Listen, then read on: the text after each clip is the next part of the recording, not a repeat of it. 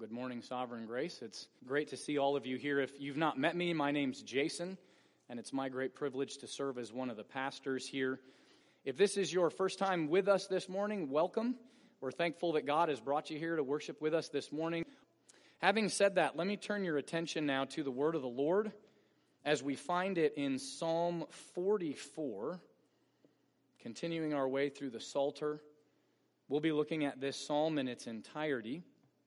All 26 verses. I can do it, I promise, in a timely manner. Less confident of that, but we can get through all of this. And I will be reading all 26 verses, the psalm in its entirety. And before I do so, I remind you, as always, brothers and sisters, that what we're about to hear read is the word of the living God. May he be praised and thanks for it, and may we receive it from him as we look to him in faith. Psalm 44, to the choir master, a maskil of the sons of Korah. O God, we have heard with our ears. Our fathers have told us what deeds you performed in their days, in the days of old. You with your hand drove out the nations, but them you planted. You afflicted the peoples, but them you set free. For not by their own sword did they win the land, nor did their own arm save them, but your right hand and your arm and the light of your face, for you delighted in them. You are my God, O King. Ordain salvation for Jacob. Through you we push down our foes. Through your name we tread down those who rise up against us. For not in my bow do I trust, nor can my sword save me, but you have saved us from our foes and have put to shame those who hated us. In God we boast continually, and we will give thanks to your name forever. Selah. But you have rejected us and disgraced us and have not gone out with our armies. You have made us turn back from the foe, and those who hate us have gotten spoil. You have made us like sheep for slaughter and have scattered us among the nations. You have sold your people for a trifle, demanding no high price for them. You have made us the taunt of our neighbors, the derision and scorn of those around us. You have made us a byword among the nations, a laughing stock among the peoples. All day long, my disgrace is before me, and my shame has covered my face at the sound of the taunter and reviler, at the sight of the enemy and the avenger. All this has come upon us, though we have not forgotten you, and we have not been false to your covenant. Our heart is not turned back, nor have our steps departed from your way, yet you have broken us in the place of jackals and covered us with the shadow of death. If we had forgotten the name of our God, or spread out our hands to a foreign god, would God not discover this? For he knows the secrets of the heart. Yet for your sake, we are killed all the day long. We are regarded as sheep to be slaughtered. Awake! Why are you sleeping, O Lord? Rouse yourself. Do not reject us forever. Why do you hide your face? Why do you forget our affliction and oppression? For our soul is bowed down to the dust. Our belly clings to the ground. Rise up. Come to our help. Redeem us for the sake of your steadfast love. Let me pray. Sovereign Lord, Father, Son, and Holy Spirit, We ask now for you to teach us the way of your statutes, that we might keep them to the end. Give us understanding, we pray, that we may keep your law and observe it with our whole heart.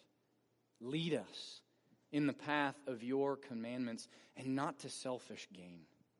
Turn our eyes from looking to worthless things and give us life in your ways. We ask these things in Jesus' name and for his sake. Amen. Well, in the Christian life, I'm sure we would all attest to this, it's always hard to suffer, isn't it? But I think it's particularly difficult to suffer when you know that you're doing the right thing. When you know that you're about what the Lord has left you to be about. You're walking in accord with his will as he has revealed it in his word. And yet, as you're doing that, it seems like at every turn there's hindrances, there's suffering, there's losses, there's pain.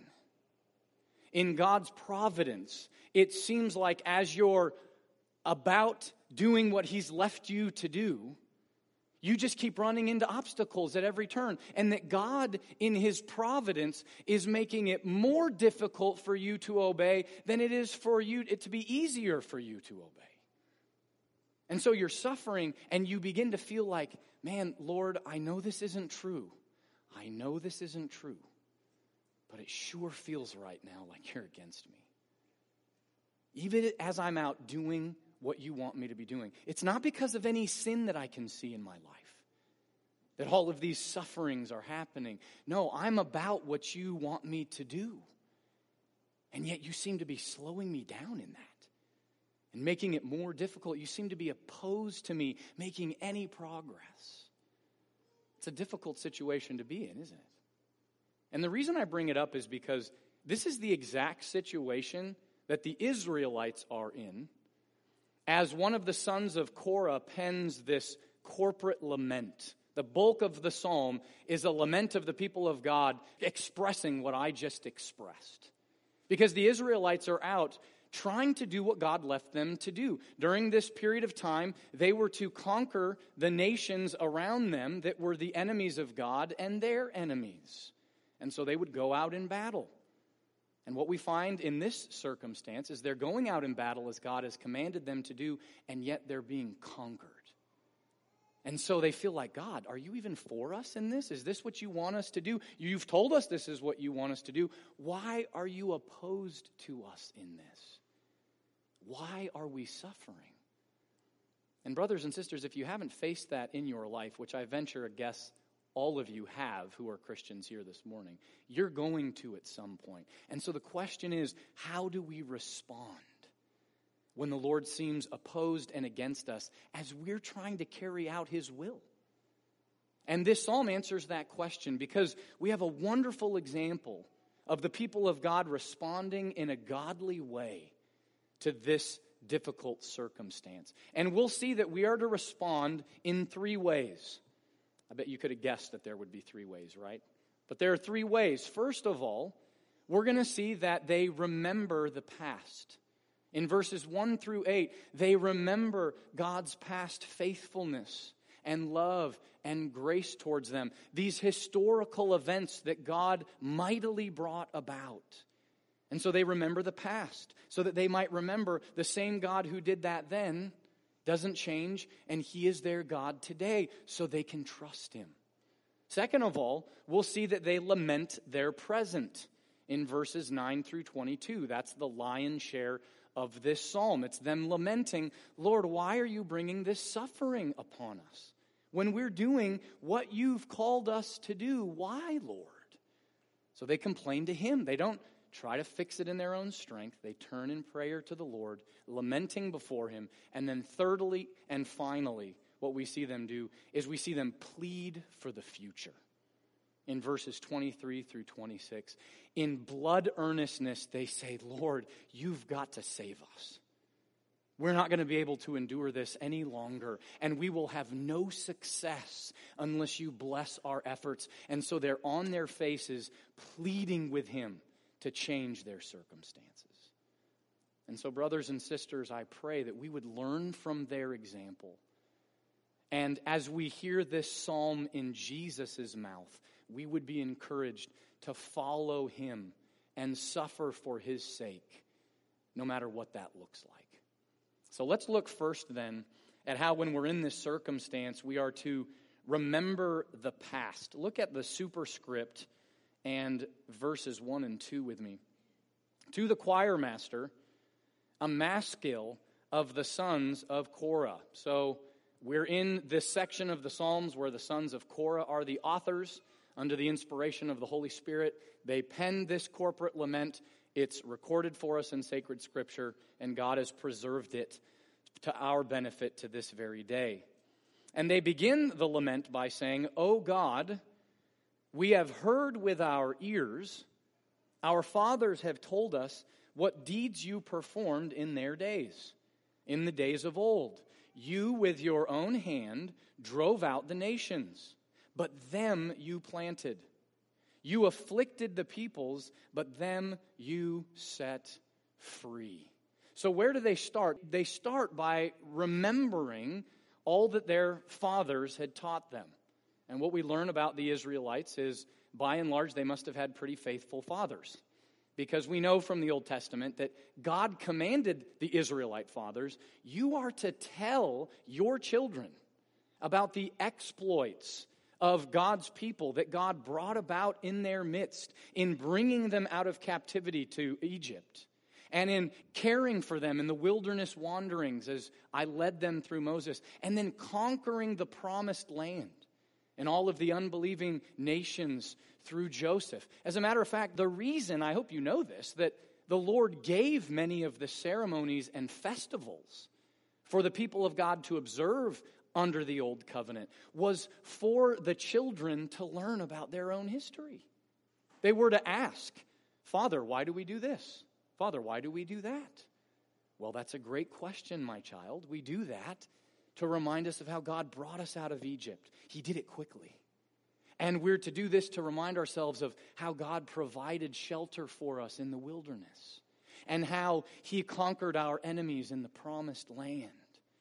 And so a young Israelite's imagination was filled with these exploits of their mighty God.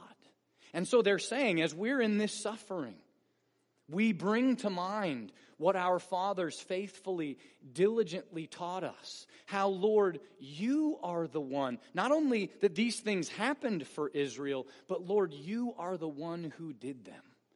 It was your arm that brought these things about. You drove out the unbelieving nations, but them, the people of God, you planted.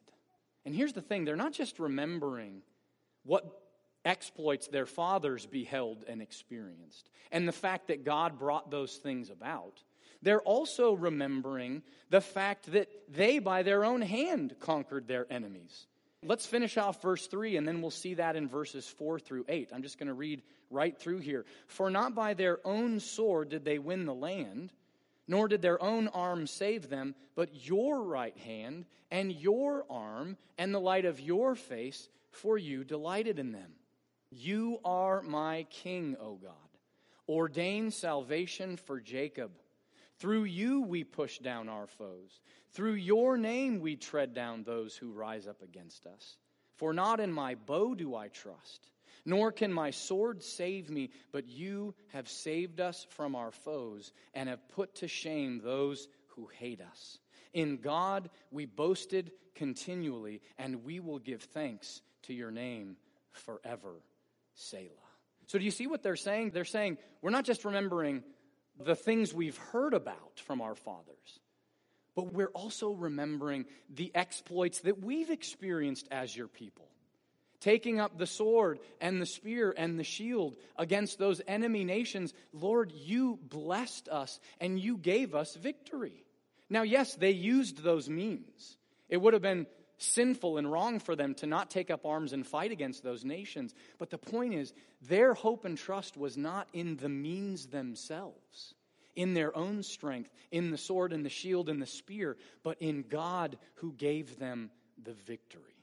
It was God who conquered their enemies. And so God gets all the glory, and God gets all the praise and thanks. Now here's the question we have to ask ourselves. Why did God do all this for Israel of old and for this current generation who's singing this psalm? Why did God do this? Well, let me take you back to verse 3. At the very end there, what do we read? Why did the Lord do all these things? For you delighted in them. God had set his covenant love and faithfulness upon a wicked people that were just like the nations. Abraham wasn't worshiping God. Abraham wasn't looking for God. God graciously chose him and set his loving kindness upon him. And so God wants to make sure that Israel understands that. It's not because you're better than all the nations. It's not because you're more moral or more intelligent. It's simply because I've loved you. And we know that explicitly from Deuteronomy chapter 7. Verses 7 and 8. Listen to what the Lord says to Israel. He says, it was not because you were more in number than any other people that the Lord set his love on you and chose you. For you were the fewest of all the peoples, the least of all the peoples. But it is because the Lord loves you and is keeping the oath that he swore to your fathers. In other words, what are we seeing? We're seeing that the reason that the Lord has done this in Israel and through them and set his covenant love upon them and is being faithful to them is simply because of his grace. They didn't earn it. They didn't merit it. There wasn't anything lovely or good in them. It was because God, who is love and goodness itself, set his covenant faithfulness upon them. And so what are they remembering here? They're remembering God's grace. They're remembering God's love. They're remembering God's kindness. And you see, brothers and sisters, when we're doing what God has commanded us to do, and it seems like he's against us in that, we're to remind ourselves and remember of God's grace and love towards us, towards his people even under the old covenant. But then also, where do we see the ultimate victory? Where do we see the ultimate expression of God's love and grace and kindness towards us? This is the reality that all the old covenant types and shadows were pointing towards. Well, of course, it's the giving of his Son.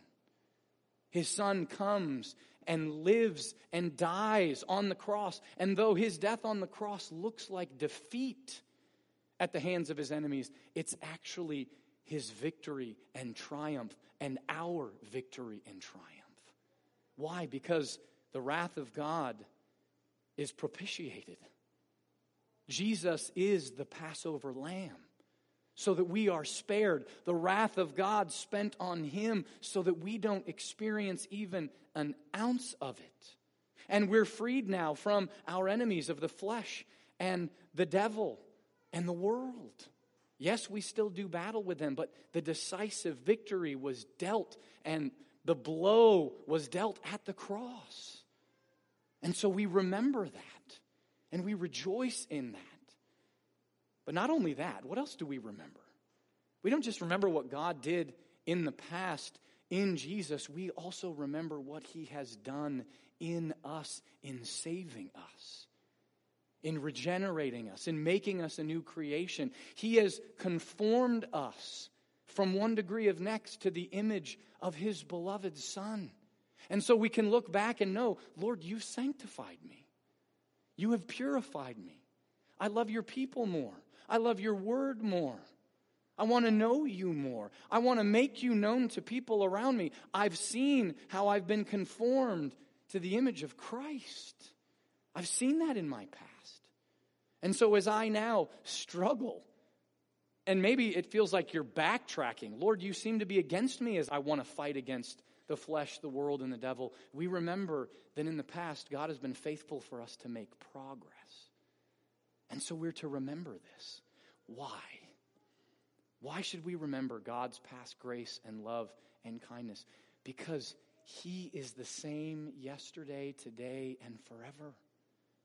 And so even though your circumstances and your own feelings may be telling you He's not for you, He's against you, we know better.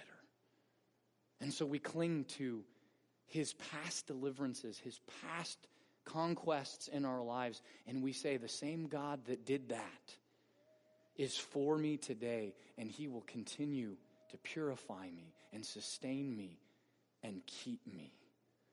And so we have to remember this. We must, fathers, tell our children about God's faithfulness to His people throughout the ages. Tell them of God's mighty acts in the Scriptures, and tell them about how He's been faithful in your life as an individual and in your lives as a family and as a church. Fathers, be about that so that your children will be able to say, I can remember the things my dad taught me. I can remember God's faithfulness. And even though I'm in a dark time right now, I can remember the light of the Lord shining upon me, and it will shine yet again.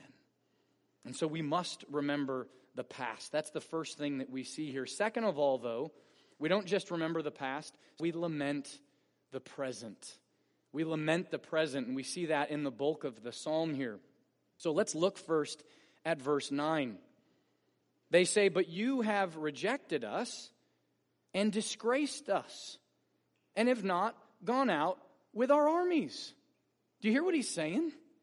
It's like, yeah, we remember all those things, but that was then, and this is now.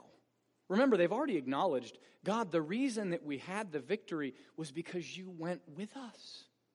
Because you gave us favor as we obediently took up the sword and the shield and the spear and did battle with our enemies. But you know what, Lord? You're not giving us victory now because you're not with us. You've left us. You're not going out with us in battle. And so instead, we're not experiencing victory. We're experiencing rejection and disgrace. Because you're not going out with us in battle. You're not with us in this, Lord.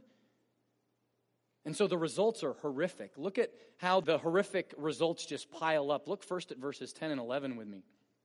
You have made us turn back from the foe, and those who hate us have gotten spoil. You have made us like sheep for slaughter and have scattered us among the nations. So what are they saying? They're saying, Lord, since you're not going out with us in battle, it's not that we're conquering our enemies. It's not that we're defeating them. Instead, we're having to turn back from fighting. We're having to retreat in defeat, and then we're being plundered. Our things are being taken because we're having to leave so much, and they just come in and they take it all. And then they cut us down. They're slaughtering us. What a pathetic image of sheep going to battle. What's going to happen to those sheep? They're going to get cut down. And that's what's happening to us. And Lord, we're being exiled. Our people are being captured, and we're being sent to the farthest flung corners of the earth. We're not together in your place under your rule and blessing as your people. Instead, we're being scattered abroad. But it gets even worse. Notice how the psalmist says God treats his people in verse 12. He says, you have sold your people for a trifle, demanding no high price for them. Do you hear what they're saying? Lord, in the past, you told us, and we seem to see the fruit of this, that you saw us as the apple of your eye, the crown of your creation. We were your treasure. But now, it's as if someone has come up and said, how much for your people? And Lord, you've said, I don't care about them. You can have them. You imagine how devastated your kids would be if you did that to them? And yet, Lord, that's what you're doing to us. It's like they came for us and you didn't even put up a fight. You just gave us over to them. like a trifle. And so we've been rejected. Do you see the rejection? But that's not all. They go on to say, Lord, we've also been disgraced. Look at verses 13 and 14. You have made us the taunt of our neighbors, the derision and scorn of those around us. You have made us a byword among the nations, a laughingstock among the peoples. So do you hear what's happening here? The nations are seeing what's happening to Israel. And rather than, as God said would be the case in Isaiah 49 verse 6, that they would be a light amongst the nations are taunting them and disgracing them and putting them down. And this is so abroad, it's spread so far abroad amongst the nations that now Israel is like a byword. They're like a proverb. To see someone who's disgraced and suffering amongst the nations, they would say, oh, they're an Israelite. They're a Hebrew. You're a Hebrew. That's what they would say. Because suffering and disgrace had become so associated with the people of God. And so they bemoan this. They say, Lord, why is this happening? We hate it. Look at verses 15 and 16. All day long my disgrace is before me, and shame has covered my face at the sound of the taunter and reviler, at the sight of the enemy and the avenger. I don't know if it's just me. Maybe I really fear man and what other people think of me. But don't you hate it when people think poorly of you? Especially when you're doing what you know you should be doing. You're doing what God has left you to do. You're walking in line with His command. And yet, before the watching world, you're maligned. And your name is like a byword. That's hard, isn't it? And the people of God are saying, this is so difficult. Lord, why are you doing this? And yet, we get to the real crux of the problem in verses 17 through 22. So let me read that for you. All this, rejection and disgrace, has come upon us. Though we have not forgotten you, and we have not been false to your covenant. Our heart has not turned back, nor have our steps departed from your way, yet you have broken us in the place of jackals and covered us with the shadow of death. If we had forgotten the name of our God, or spread out our hands to a foreign god, would not God discover this? For He knows the secrets of the heart. Yet for your sake, we are killed all the day long. We are regarded as sheep to be slaughtered. So do you see the problem? You know what the problem is? Let's go back to Deuteronomy chapter 28. You don't have to actually turn there. You can if you want. But let's remember, when God entered into this covenant with Israel, you'll remember, He said, if you are obedient, here are these blessings. I'll bless your land. It'll be productive. You'll have lots of children. You'll conquer your enemies. You'll walk in my ways, so on and so forth. But if you are disobedient, here are the covenant curses that I will bring upon you. I will strike your land. I will give you into the hand of your enemies. They will conquer you. You will be barren. The land will not produce well for you. And so walk in the ways of the Lord then, and don't choose the path of curses and death. And so here's the problem. The people of Israel saying, Lord, we're walking in covenant faithfulness with you. We haven't offered worship to false gods. Our hearts haven't strayed from you to idols, to false gods. We haven't worshiped other gods. We've been faithful to you. So why are we experiencing the covenant curses rather than the covenant blessings? We could understand it if we had sinned or we had rebelled and broken the covenant in some gross way. But Lord, we're walking faithfully with you. We're doing what you've commanded us to do. So why, oh why, are you bringing the curses down on our head? Why are you opposed to us, oh God? You ever been there, Christian? You ever been there, church? We're doing what you've commanded us to do. Why are you making this so difficult? Why do you seem to be against us? I'm trying to be faithful at work. I'm trying to parent my children the way that I know I ought to. I'm trying to attend corporate worship regularly and lead my family in family worship the way I know I ought to. I'm trying to fight against the flesh, the world, and the devil. I'm trying to share the gospel with my neighbors and my family members and my coworkers. Why do you seem to be against me in all of this? It's a difficult place to be, isn't it? And yet it's going to happen. And we can't help but ask the question, why? And do you see where Israel ends up? Do you see where the people of God corporately end up? Look at verse 22. They say, yet for your sake, we are killed all the day long. We are regarded as sheep to be slaughtered. Brothers and sisters, this is a very difficult question we have to ask ourselves. Are we willing to suffer simply for the sake of God's glory? Not because we did something wrong, simply because this is what He has called us to. In His mysterious will and plan, this brings glory to Him.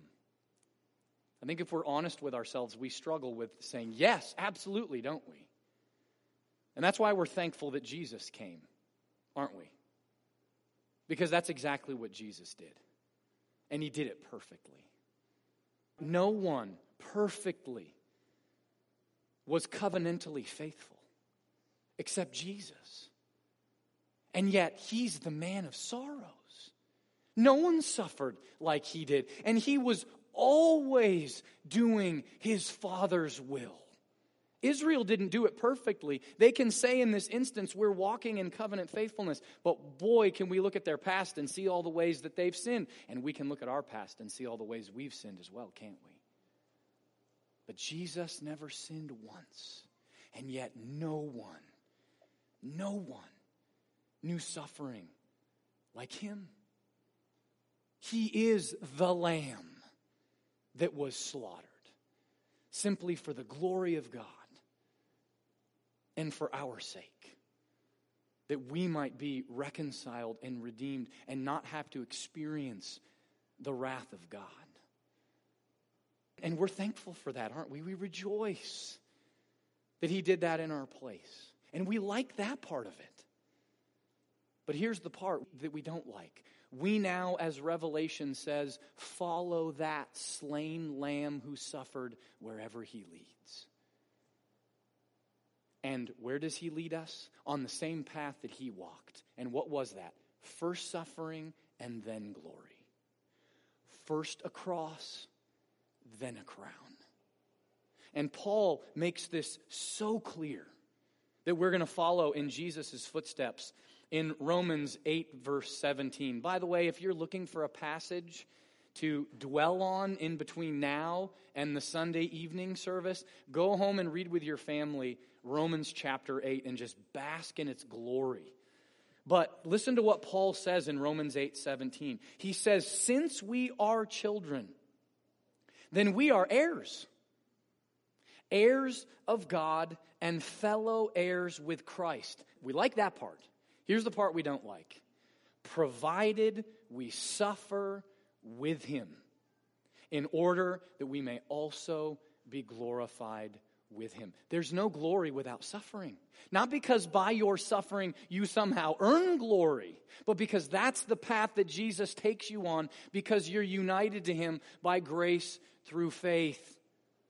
And our fellowship with Him is deepened through those sufferings. Which is why, by the way, Paul picks this up. If we jump down to verse 36 of Romans 8, Paul picks up Psalm 44, verse 22, and he cites it in Romans 8:36. He says, as it is written, for your sake we are being killed all the day long. We are regarded as sheep to be slaughtered. Brothers and sisters, as hard as it is, behold our calling.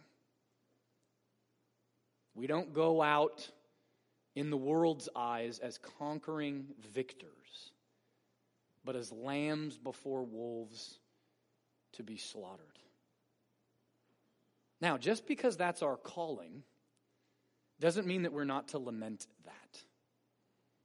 Doesn't mean that we don't cry out to the Lord in agony. Because you want the best example of that? Isn't that what Jesus does? In Gethsemane, Father, if there's any other way, let this cup pass from me. Yet not my will, but yours be done. What does he cry out while he's on the cross, experiencing the wrath of God for all the sins of the elect who ever were or are or ever would be? He cries out, my God, why have you forsaken me? He doesn't say, oh, this is God's plan, so I'm just going to suck it up and be stoic about it. No, he laments his suffering. And brothers and sisters, it's our privilege in faith to do the exact same thing. To cry out to the Lord, where are you? Why are you doing this? But we don't stay there. What do we move on to? We don't just remember the past. We don't just lament the present. But then also, what do? We plead for the future. We plead for the future. Look at verse 23 with me. Awake! Why are you sleeping, O Lord? Rouse yourself. Do not reject us forever. Now, I've got to tell you, when I read that verse, I feel about that big spiritually. I feel like I'm just utterly shamed at the response of the people of God here. You want to know why? Because unfortunately, and this is a public confession, this isn't a good thing, this is a bad thing.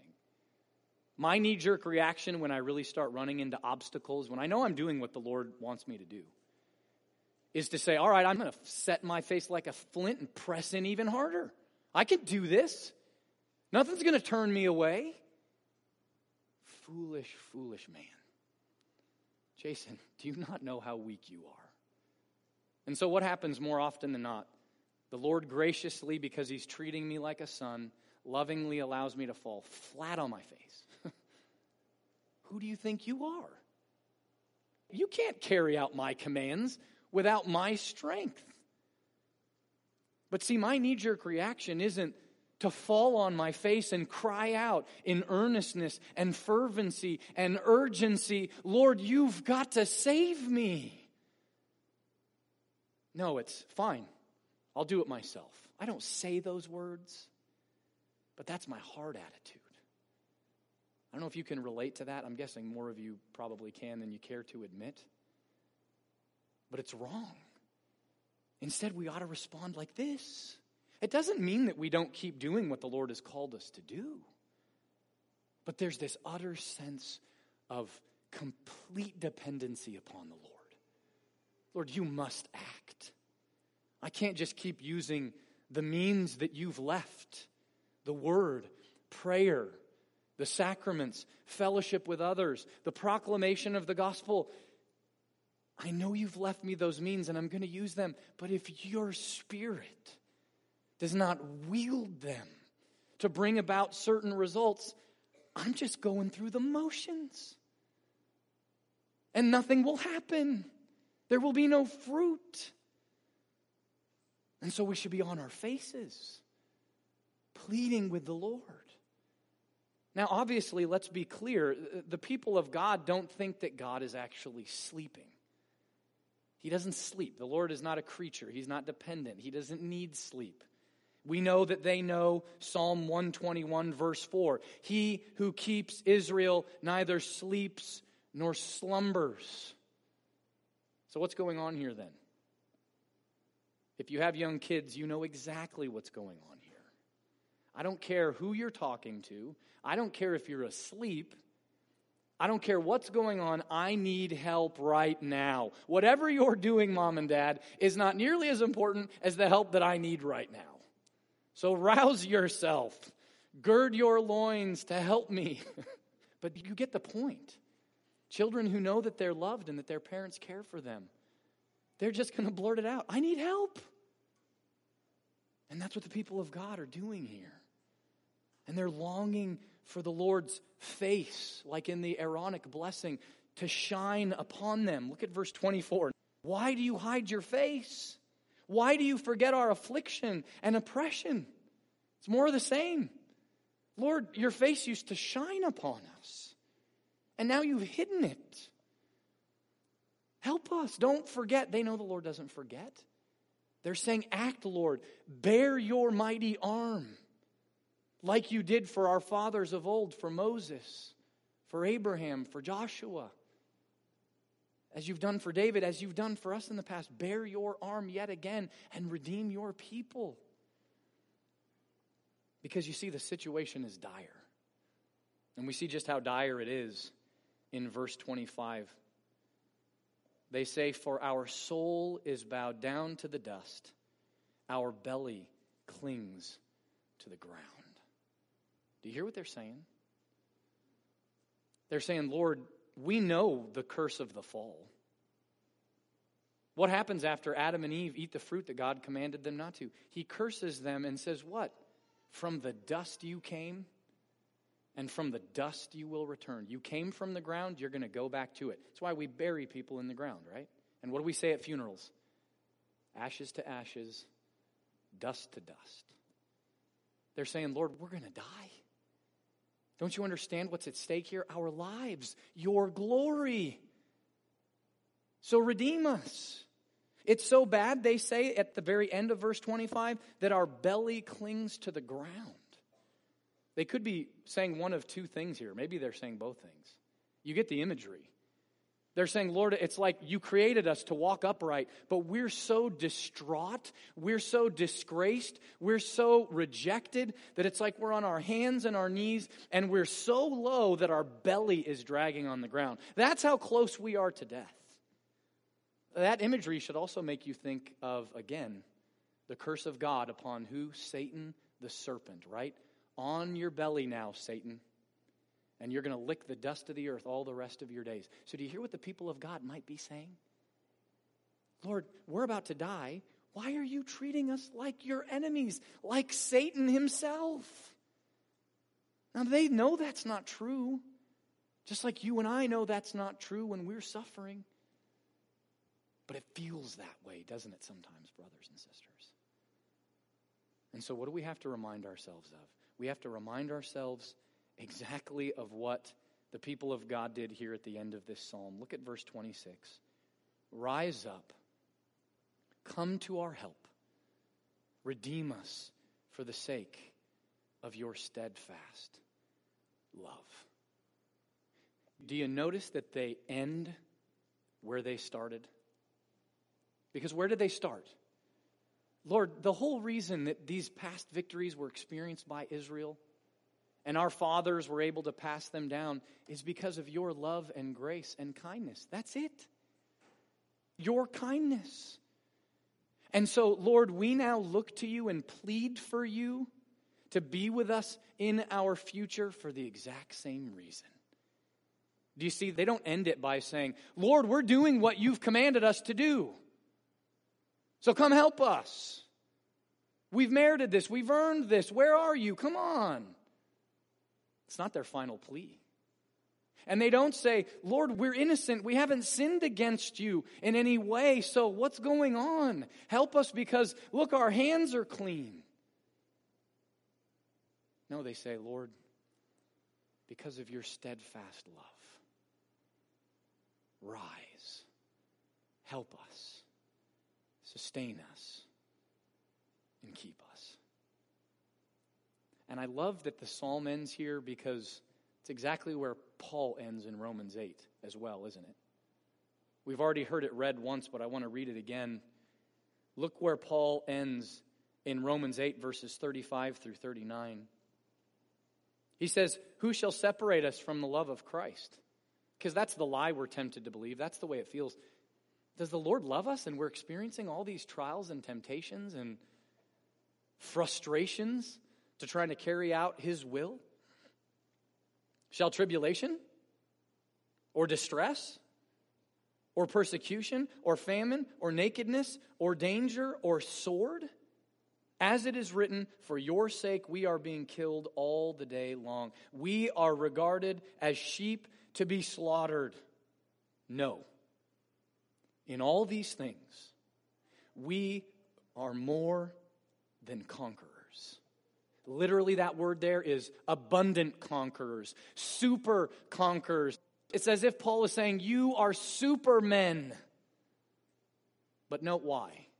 Not because you picked yourself up by your bootstraps. Not because you were able to white-knuckle it until the very end. But because it's through him who loved us. Through Jesus. Because of his life, death, burial, resurrection, and ascension, we will endure because he will lovingly keep us. Jesus will not lose even one that the Father has given him. Paul goes on to say, for I am sure that neither death, nor life, nor angels, nor rulers, nor things present, nor things to come, nor powers, nor height, nor depth, nor anything else in all creation will be able to separate us from the love of God in Christ Jesus our Lord. Why will nothing separate us from the love of God? Because Jesus was separated, as it were, in our place on the cross. And so that will never happen to us.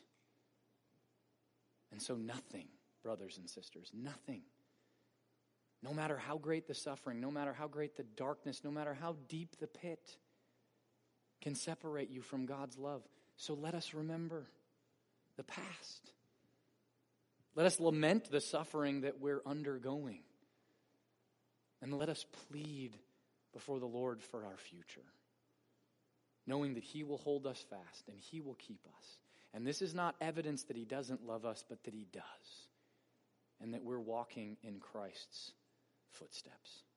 Let me pray. Father, Son, and Holy Spirit, we're humbled by your loving kindness. We remember how you showed it to us in Jesus and in redeeming us and sanctifying us. And we pray that we would regularly cry out to you in prayer, lamenting our sufferings, casting ourselves at your feet, and pleading with you to act and to sustain us. And we pray that you would arm us with the mindset that Christian life is one of suffering and one in which you sustain us so that we are more than conquerors. Father, it's in this confidence that we live our lives. It's in this confidence that we send out our missionaries, knowing that it's as we suffer that your gospel is spread far and near. And so we pray as a church that you would drive this deep into our hearts and then bring an abundance of fruit in our lives as a result, all as we bask together in your everlasting love, O Lord. We ask this in Jesus' name and for his sake. Amen.